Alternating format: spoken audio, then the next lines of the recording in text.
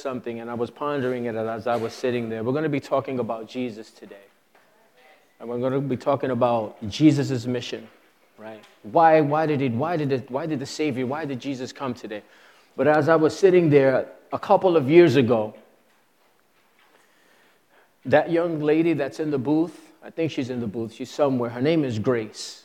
It's her birthday today. Say happy birthday, Grace. Grace's birthday today. But I was in, she's 20th, what? It's on the 20th? Okay, but we're celebrating it today. That's all right. That's how my father would do. My father, listen, exactly, don't cut me off, man. I love you, baby. I know we had an argument this morning, but Jesus died for that. Yeah, because that's what we're going to talk about today, that we're totally incapable. So I want to tell the story that I was in South Carolina, right? And my legs cramped up. I was in a lake. And my legs cramped up and I almost died. I was drowning. I was drowning. Surely, have you ever been in a situation where you're like, this is it. This is the last time I'm going to live. I'm like, oh my gosh, Jesus, forgive me for my sins. I was, do it again because that was it. I was drowning and grace came to my aid. It's funny because this is when Serenity just got her car. And Serenity was like, Pedro, I love you. But, I got a car. I can't jump in. And Grace dived in immediately and saved me. And I don't want to mention anybody. I want to tell my story. She did that, but I felt helpless. But when she grabbed me, I felt like, oh, man, I'm going to live. I got another opportunity. And I never felt so happy getting on top of that boat again. It's funny, and I can laugh about it now, but it was serious. Just like today, this is serious.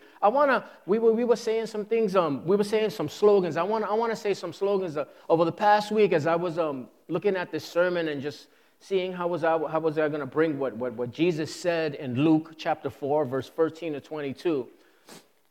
There's some slogans and there's some things that some leaders and some movements have said that have stood the test of time and have begun. And I'm going to just say a couple of them, and we're going to do a little exercise before we begin. And this is great because there's a prize. Whoever gets all of these gets to buy lunch for everyone in just a couple of minutes.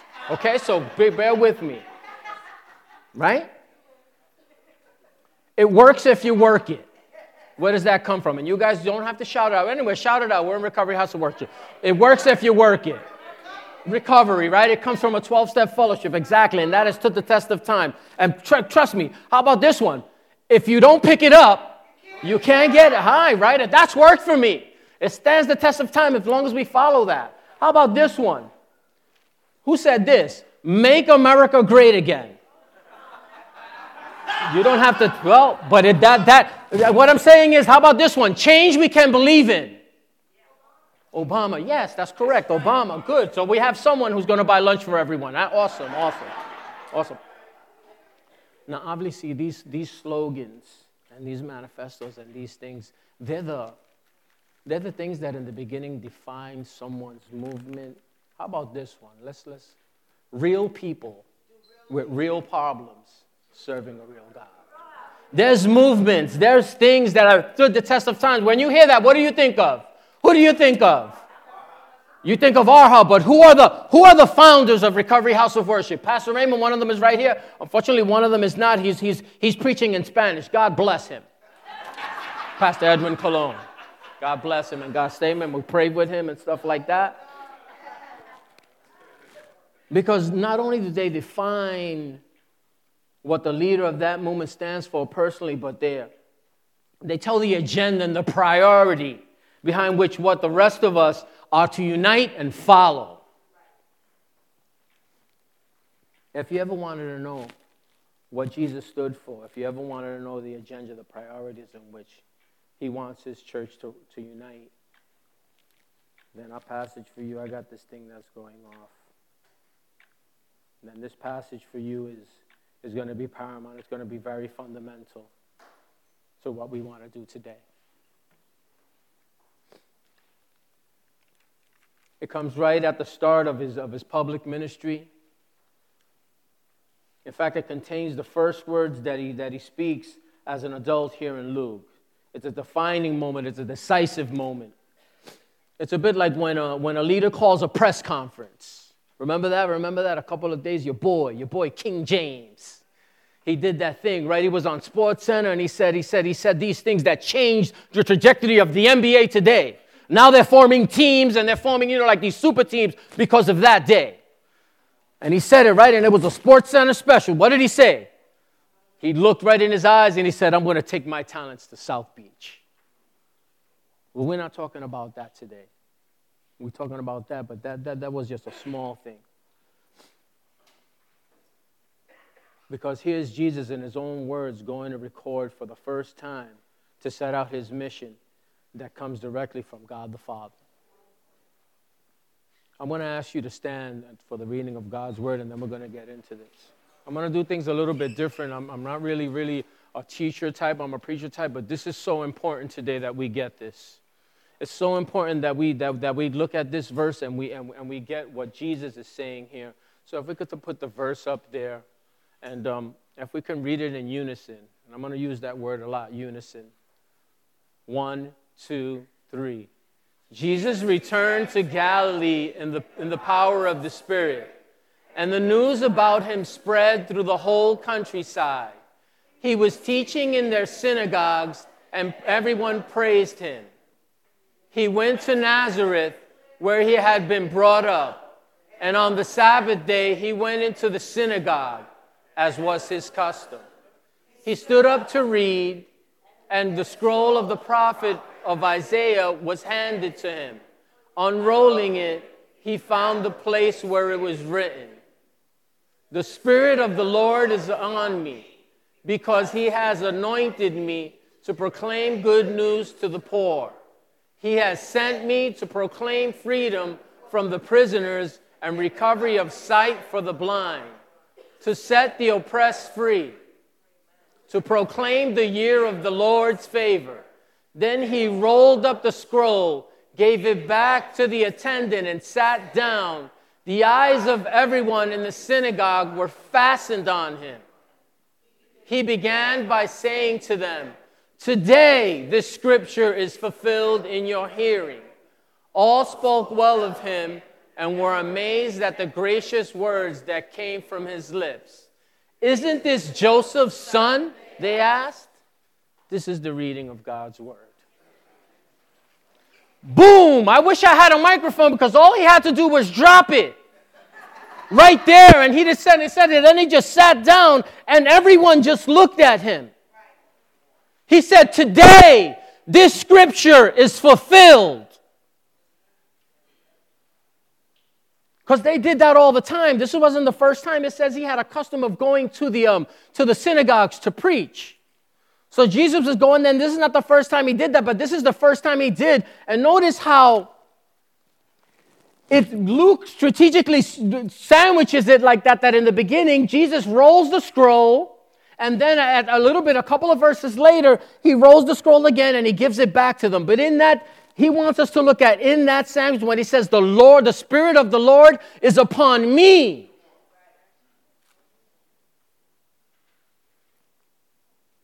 All the Pharisees and all the teachers in there started looking at him.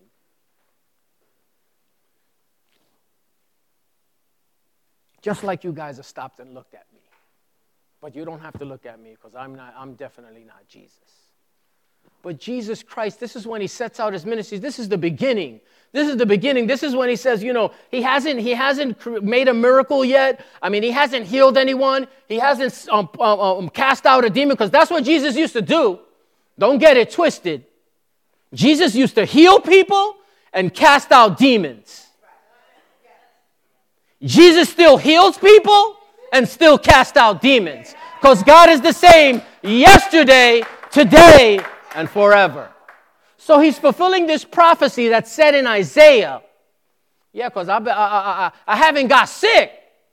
And I'm like, I don't know. Maybe when I get sick, I'm going to die. I don't know. But I haven't. I'll be like, Lord, please just keep me healthy and stuff like that. And I'm not saying, my wife even told me today, like this thing I have is probably spiritual. Yeah, this cough. She got a cough for about 3 months already. And Jesus would do that, but he didn't do that. He was telling them about the ministry that was going to happen, the ministry that was going to take place, the beginning of his ministry, and those were the words that he said. So we look at this verse that I'll be considering the part where it comes from Isaiah in the Old Testament, and said it in 18:19 and in verses 18 and 19. You can tell that this is the center of the things by the clever way, like I just mentioned, that Luke structures it. So in a couple of verses before that, in 16 and 17, Jesus stands up and receives the scroll, like he receives it, right? And then he opens it and he starts reading this. This is a monumental verse that he reads. This is where it starts, and if we look in Isaiah, in verses 20, he rolls it back and hands it back and then sits down. Oh, you'll notice that Jesus is very deliberate in what he says. He opened the scroll and found where it was written. He found, like sometimes what we do, some people grab the Bible and open it and just go, boom, I'm going to read right there. No, he strategically opened the scroll and he found where it was written. The Spirit of the Lord is upon me. It wasn't haphazardly. It wasn't something that he just opened it and said, okay, I'm going to read whatever comes out. He strategically looked for it and he found it. It wasn't a coincidence. It was just not opening the Bible you're reading and say whatever he found. This is a carefully considered personal declaration, a statement of intent. He said, this is when the ministry is going to start. This is when your salvation is going to come. This is what Isaiah was talking about. I'm the one who Isaiah was speaking about in this book. There's a carefully considered declaration of statement of intent. Andrew Moore had a show. It was an 8-episode show, and he was trying to cram, in 8 episodes, he was trying to cram the most importance in the world's history. And, you can look at all those 8 episodes, and you know that this passage, this moment should be in there, but it's not. This is the most iconic moment in history of man. This is the beginning of why me and you are here and have a salvation so great. And I'm going to speak about how terrible Pedro is and how I don't deserve God's grace. How I woke up today and deserve hell.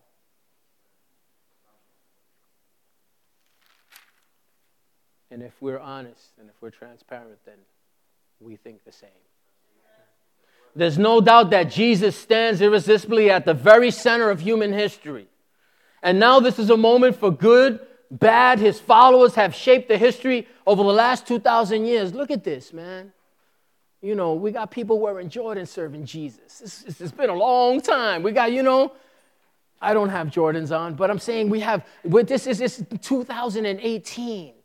And people are still serving Jesus because of that moment, because of that time, because of that beginning. All these leaders and all these political leaders, they had great runs, 2 terms, and then they're forgotten. I mean, some things that they say are not forgotten and never remembered, but not like this.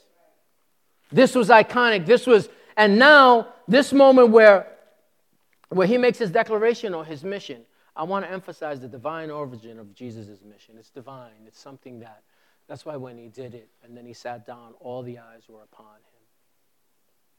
Everybody just looked at him. But you look at what they said. They said, because the people that were there, they grew up with him. Some of them got married. They had children. And they were there. And they looked and they said, yo, ain't that Joseph's son? The carpenter? Because they seen him growing up and they grew up with him, but they was like, ain't this some regular man? Ain't this, what is happening? But there's surely something that's happening inside him, because when he said these words, like something different happened. This was the beginning. This is when he said that the power of the Lord went on him. I want you guys to understand what happened in this moment. Verse 14, it's in the power of the Spirit that he went to Galilee. In verse 18, it's the Spirit of the Lord is upon me. Again in 18, he said, the Spirit has anointed me. He has empowered me for this mission. Jesus was not self-appointed.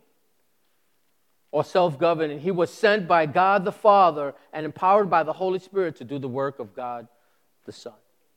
And I know if you can't wrap your hands, and they wanted me to flesh this out just because, sometimes we say God the Father, God the Son, God the Spirit, and you say 3 in 1, and there's a triune God, and that's what the Trinity is about. They don't say Trinity in the Bible, but they talk about a triune. They talk about the Godhead. It's 3 in 1, right? So then Jesus was there. His Father was telling him, and the Spirit, and people, will get confused on that. Don't get confused about that. Or if you are confused about that, later on we'll speak and we'll discuss that a little more. I want you to focus on what's happening here with God the Son as He came. Amen?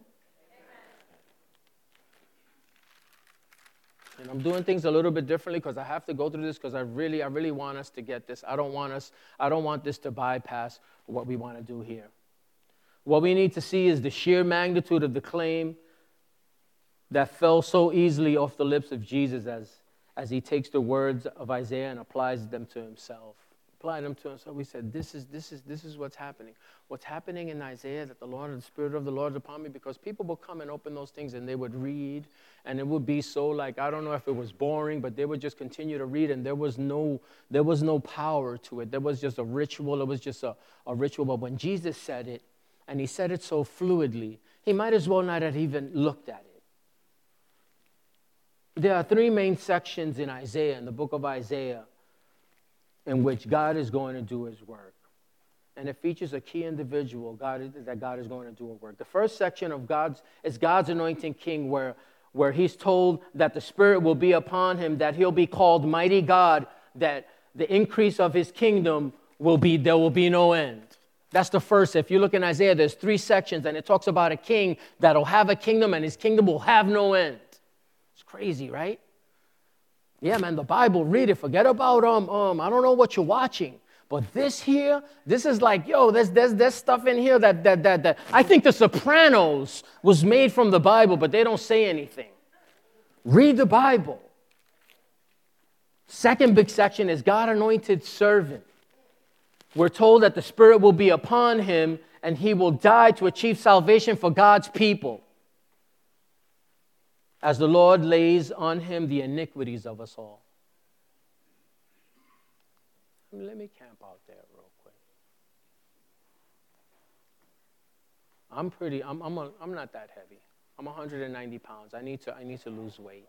I need to lose 15 pounds, BMI, body mass index. Anyway, grace was able to carry me out of that situation. But imagine having the weight of all of us right here. Right now, if everyone jumped on my back or jumped on George's back, imagine that weight. My sins alone will weigh you down. They'll bury you. They'll crush you. They'll destroy you. It'll be like falling from, yeah. So imagine He said that He carried the iniquities of us all. I want to impress upon you. That. My iniquities, your iniquities, all of our iniquities were placed on Him. And He was sacrificed for me and for you. The third big section is God's anointed warrior. We're told that the Spirit will empower Him to crush all of God's enemies and to bring final salvation to all of God's people. When He comes back, though, let me tell you something. I want to say something. I want to share something because everybody sees Jesus and they got Him on the cross. And He's like, He's carrying the cross. Simon, Serene, come and help me, And He's like, He looks weak. And He makes Himself weak. And nobody killed Him. He gave Himself for us, by the way. Nobody murdered Jesus. But they say He's going to come, and He's going to come like a warrior. Like a warrior. And people don't like tattoos. He's going to have a tattoo.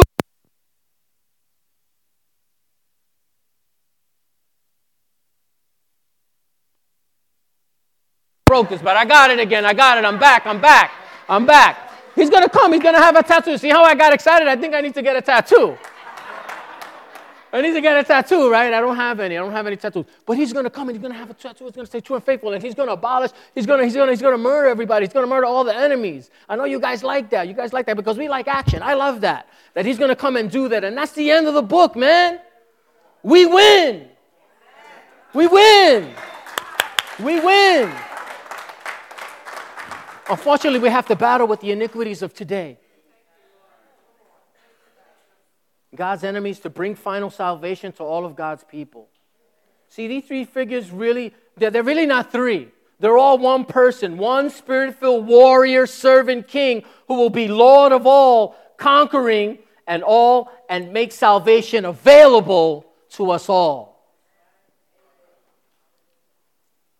You know, in 2004, I accepted Jesus Christ in 1994, and I believe that when I said that prayer, and it's a prayer, I believe that I had a heart condition at that time, and I believe that I said it. I said, Jesus, yes, I want to come under your lordship, and I want you to, to guide me, lead me, show me to the men and women that can help me.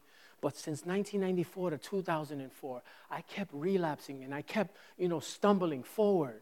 And I couldn't get it, but people on the outside, but ain't you with Jesus? What's happening? Because they thought that being with Jesus was doing moral things and being good and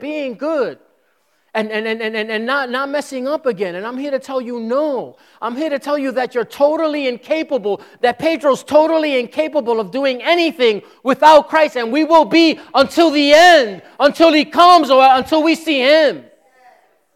So it wasn't until 2004, right? In 2004, where I was introduced to some specialist.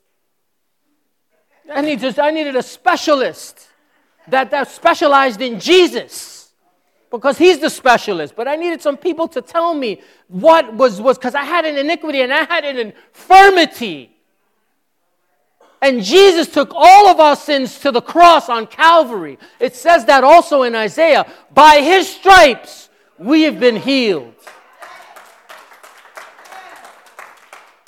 But it wasn't until that I got the understanding and began to understand. And I know I said that another time, that salvation, I can't begin to understand it. And another theologian chastised me. And I want to push back and say that I sometimes in my mind, not that I don't understand, I can't grasp how someone can send their son and then I can receive a salvation so great. That's what I meant. And that's what I mean. And maybe you're in the same boat and you'd be like, wow, this is awesome. This is incredible. And so it was until 2004. And now it's 2018. And 14 years have passed. And ask Pedro, so how's it going?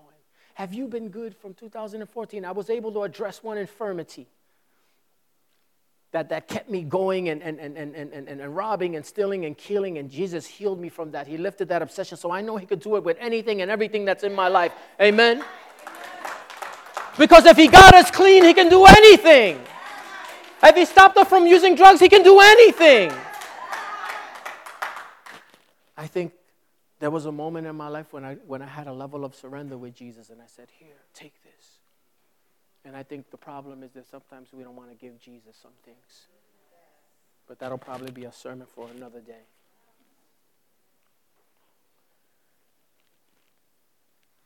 One spirit-filled warrior, servant, king who will be Lord of all, conquer all, and make salvation available to us all. And that's the one who was speaking these words back in Isaiah 61 in the original content. And this was, I'm glad that I chose this, because when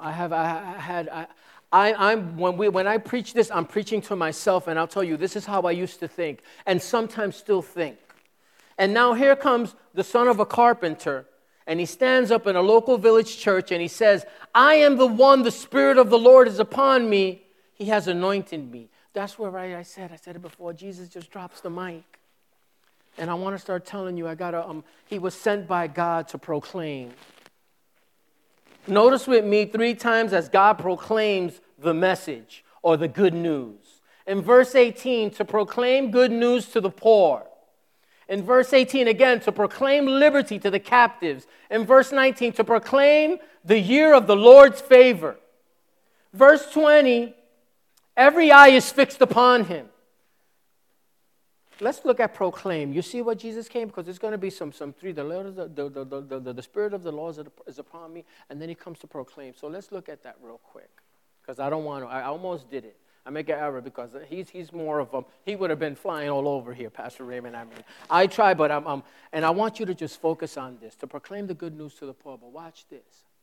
To proclaim good news, salvation to the poor. but it doesn't have anything to do with a social condition. It doesn't have anything to do that they don't have money. It doesn't have anything to do that they're poor. Right? To proclaim liberty to the captives, to proclaim the year of the Lord's favor, and to a certain degree. Because Israel, beloved, Babylon did take them, and they did take them captive. But as we go on further, I'm going to show you a little bit about what that looks like and how that, and we're going to flesh out the exile in which they went. How many of us were exiled in the past? I was. But in verse 21, Jesus takes the attention off the visible and says, today this scriptures is fulfilled in your hearing. In verse 20, he says, in this verse, every eye is fixed upon him. You notice that when he says this, every eye is fixed upon him, and then quickly in 21 he says, no, don't look at me. Don't look at the miracles I'm doing. Don't look at who I'm healing. It's because of hearing this. What you've heard today is what's going to bring you the salvation. Not by what I do, because sometimes we're fixed on what we see, y'all. Sometimes we're fixed on the miracles, and you know what I mean? Worship was awesome, yo. Yo, that message was great. But the real content of what Jesus is saying and how he's saying it and why he's saying it and who he's saying it to. You know who he's saying it to right now? To me and to you. Me first, then you. If we're receptive, if we're transparent. He says it's fulfilled now today as you hear me preach, because that's what God the Father has sent me to do. God the Father sent Jesus to preach the good news. Pastor Raymond is right. That is the first and foremost agenda and priority. When he started it, that's what he said. I'm going to preach the good news. That's the only thing that's going to bring you salvation. It's not grits and cheese. It's not clothes. It's not. And those things, and I'm not saying that don't help people. What I'm saying, the importance here is the salvation of Jesus Christ. I see a couple of my people that we do those things for. This is the most important thing that we want from you right here. That you look at Jesus and say, yes, we recognize your lordship and we're coming unto you and we'll see you again. That is what we want to do, and that's what Jesus wants to do, and I believe that that's what Recovery House of Worship wants to do. If you want to do that, say amen. Amen. There goes that unison thing I was telling you about. Thomas Goodwin was a Puritan preacher who had a unique ability to take complex things and make them very simple. At the age 12, he dominated Hebrew and Greek. And he went off to college. He must have been a nightmare in his house. And he says something very simple. He said, God had only one son, and he made him a preacher. I'll read that again. He said that God had only one son, and he made him a preacher. Jesus was sent by God to proclaim salvation to sinners.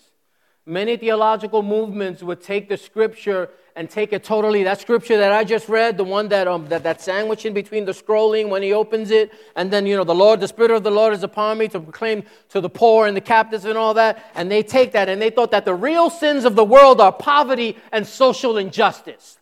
I fell into that category too, because I said, listen, this can't happen. And it moves me when I see that. It moves, George. It moves many of us when we see conditions like that. Because we feel, right, Vic, it's not right. They need to eat bacon and eggs too. And I totally agree with that. Always have to put food in one of my sermons because that's just the way it's supposed to be. But social injustice and poverty. Social injustice and poverty, they thought, there was a thing, and that's what they thought it was. And that Jesus wants the church to liberate the poor and the oppressed principally by the means of social activism. More typically in our church, in this circle right here, we have great programs that are going on right now. Circles, peoples have sold Jesus that sets out two key priorities for his ministry. Mainly, right, the salvation of sinners on the one hand, and the relief of physical suffering on the other. And I think that we do that. No, that's what people think. And that's what this church, I think, sometimes, I don't want to say, let me go back. I sometimes fall into this category. that I think it's if I address the physical suffering, then I'll address the salvation. No! It's the salvation. The salvation. Mainly the salvations of sinners on the one hand and the relief of physical suffering on the other hand. And therefore, in the same way that a butterfly has two wings, in the same way that a pair of scissors has two blades that work in unison, clearly we think that that's the way it's supposed to be, right? Hand in hand. And I've been conditioned and trained to think that. Or I think that that's in my makeup, and that's the way I think. Clearly, if we think that, it will shape the life of the church and the direction of the church, and it already has. I want to look fairly closely at this scripture. It's vital that we get this right. We want to be sure what Jesus is saying, actually saying, rather than what we think the scripture might be saying. We have some people here on Thursday. We have a group that they really dive in. They're trying to dig deep. And as a matter of fact, Tuesday in that room, don't even forget I said that, because if you go in there, you got to dig, you got to work, you got to study. I mean, it's a lot of work. But Tuesday, there's some deacons and there's some leaders in there that are really digging deep and are fleshing these type of things out. We want to be sure, not what we think Jesus is saying, but what he's actually saying. We're going to ask two questions to get to the end. For whom did Jesus come? The answer to this question is in these verses 18 and 19. To preach to the poor, the captive, the blind, the oppressed. We need to know and be aware that these labels are not actually to someone's social status, but their actual spiritual condition, like we forementioned. It's a spiritual condition that they were in. And I'm going to let you know now, it's because the background to these verses lie in the exile. And I'll explain that, and I'm going to try to flesh that out a little bit better. Pastor Gus comes over here, he has a chair, he has like a board and stuff like that. I'm not like that. I'm not cool like that. I'm going to try so you guys can understand what this verse is speaking and who it's speaking to and why it's saying what it's saying. When God first saved his people, he gave them a land of their very own. Right in the Old Testament, that was the Exodus. You know, I know you guys, if you didn't read the book, I know you've seen the movie, Prince of Egypt, and everybody came out. And he said this, God said, as long as you obey me, you can stay in this land. But if you reject me, I will drive you out from it. Eventually, sure enough, Israel routinely rejected God's word. And God raised up the Babylonians. God's people were defeated, enslaved, and carried off into exile in Babylon. Importantly, Isaiah speaks into that context, and it's into that context that Isaiah speaks into. He took them into the exile. And I'm going to tell you, now we're going to get to the part where Israel starts to speak on how they feel. And watch what they say. We can go to Isaiah and see that the poor, and not the materially poor, of many, many nations, but God's people who are poor because of their sin, because of God's judgment upon them. The captives are not criminals put in jail unjustly, and I'll tell you, we're talking about jail. I don't even talk about jail. I talk about prison. I was in this place called Gladiator School. Trust me, I did not want to be there. I care for no one to get a scholarship to this place. This is the place where my son is, and he did something, to merit where he is, right? That's not what God is talking about. He's not talking about that type of prison. He's not talking about Rikers Island. He's not talking about Elmira. He's talking about something different. The captives are not criminals put in jail, but it's God's people captive in Babylon because of sin. The blind, not physically blind. In Isaiah 59, and you don't have to get it, but I have it right here, 59 verses 9 to 12. God's people in exile are finally admitting their sin. Israel says, we hope for light and behold darkness, for brightness, but we walk in gloom. We grope the wool like the blind. We grope like those who have no eyes to see. We hope for justice, but there is none. For salvation, but it's far from us. For our transgressions are multiplied before you. Our sins testify against us. They're saying they're our blind nation, not physically, but spiritually. Amen? You want me to, I want to read, did everyone get that? Let me read that again. God's people in exile are finally admitting their sin. Israel says, we hope for light and behold darkness, for brightness, but we walk in gloom. We grope for the wool like the blind. We grope like those who have no eyes to see, but there is none. For salvation, but it's far from us. For our transgressions are multiplied before you. Our sins testify against us. They're saying they are a blind nation, not physically, but spiritually. Finally, the oppressed. A technical Bible word used back in Deuteronomy as he first warned God's people about the exile. If you obey me, I will bless you. If you disobey me, you shall be only oppressed and crushed continually. So can you see the target audience of Jesus' proclamation?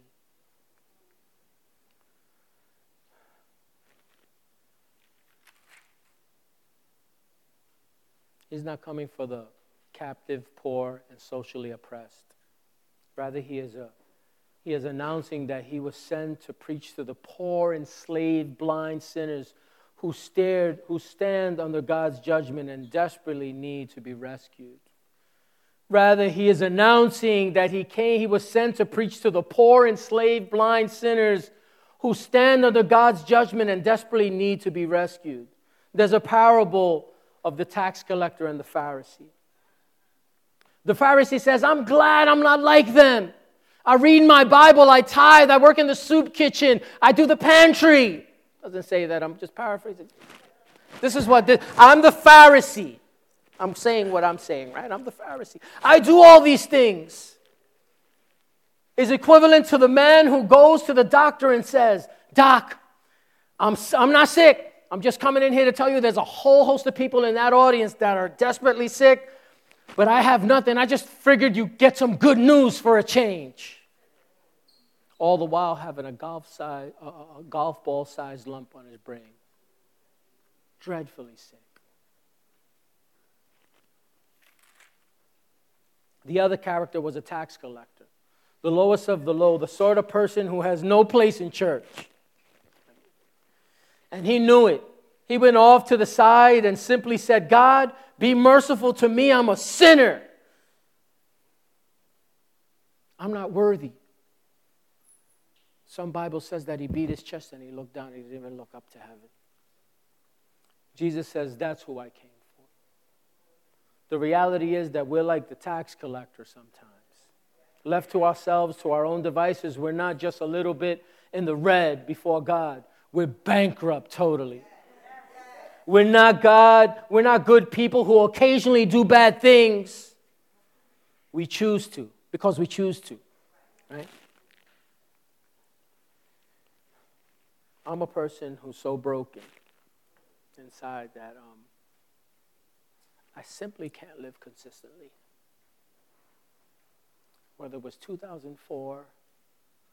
94 to 2004, or 2004 to 2018. It's the same story. Give or take a couple of changes. I can't. And if we're honest, neither can you. If you're honest, you don't have to be. Please our Maker. We're captive to sin. I'm by nature the object of God's wrath.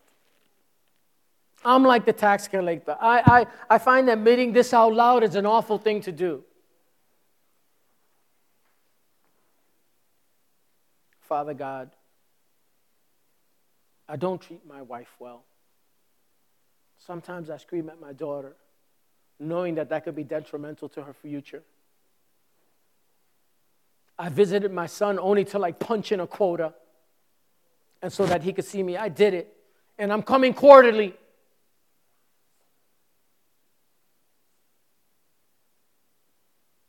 I'm fantastic at dressing up the outside. And I do it quite well, thank you.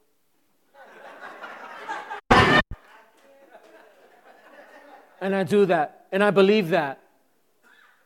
And I'm a sinner who desperately needs saving from Jesus. The good news is that Jesus Christ is the ultimate game changer. In his death and resurrection, he conquered sin. The gospel of Jesus Christ doesn't only save us, but to transform us and empower us. There's some things that I've been empowered and that I have victory over. I'm not here just to preach gloom and doom about myself. There's some things that I have victory over. And I know some people have been praying for me. I feel it. They've been praying, but they haven't been praying in their power. They've been praying, Jesus, please have mercy on Pedro. Jesus, please, in your death, your sacrifice. You said it in your word. We need to learn how to pray. In your word, you said in Isaiah that our transgressions and our sins and our infirmities were taken to the cross.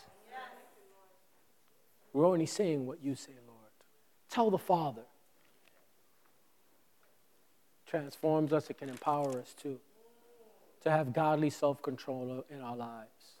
We can't just lean on, oh, this is the way I am. Because I love to do that. God sent his Son to proclaim the message of salvation to the sinful world that stands under his judgment.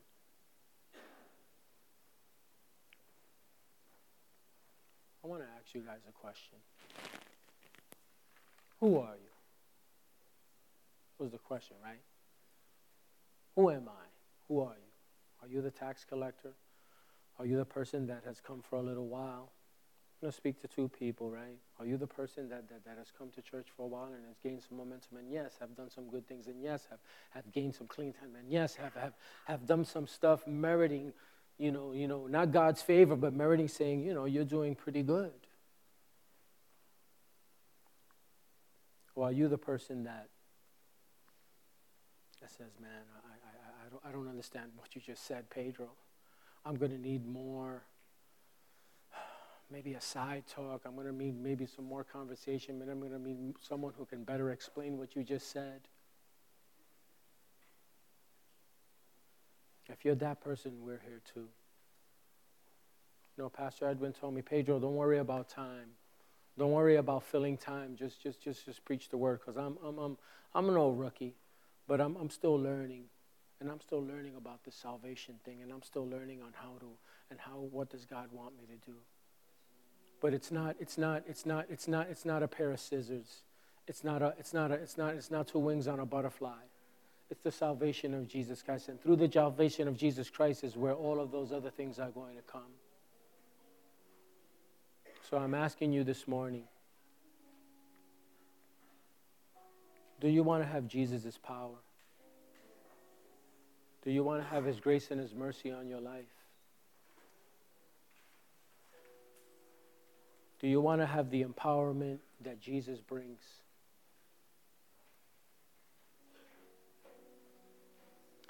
Father God, we thank you, Lord, for the opportunity that you have here.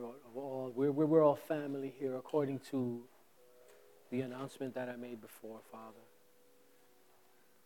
Father God, I ask that you, like what you said in Isaiah, Lord, that declaration, your mission when it was started, Father, that it continue with us, the church.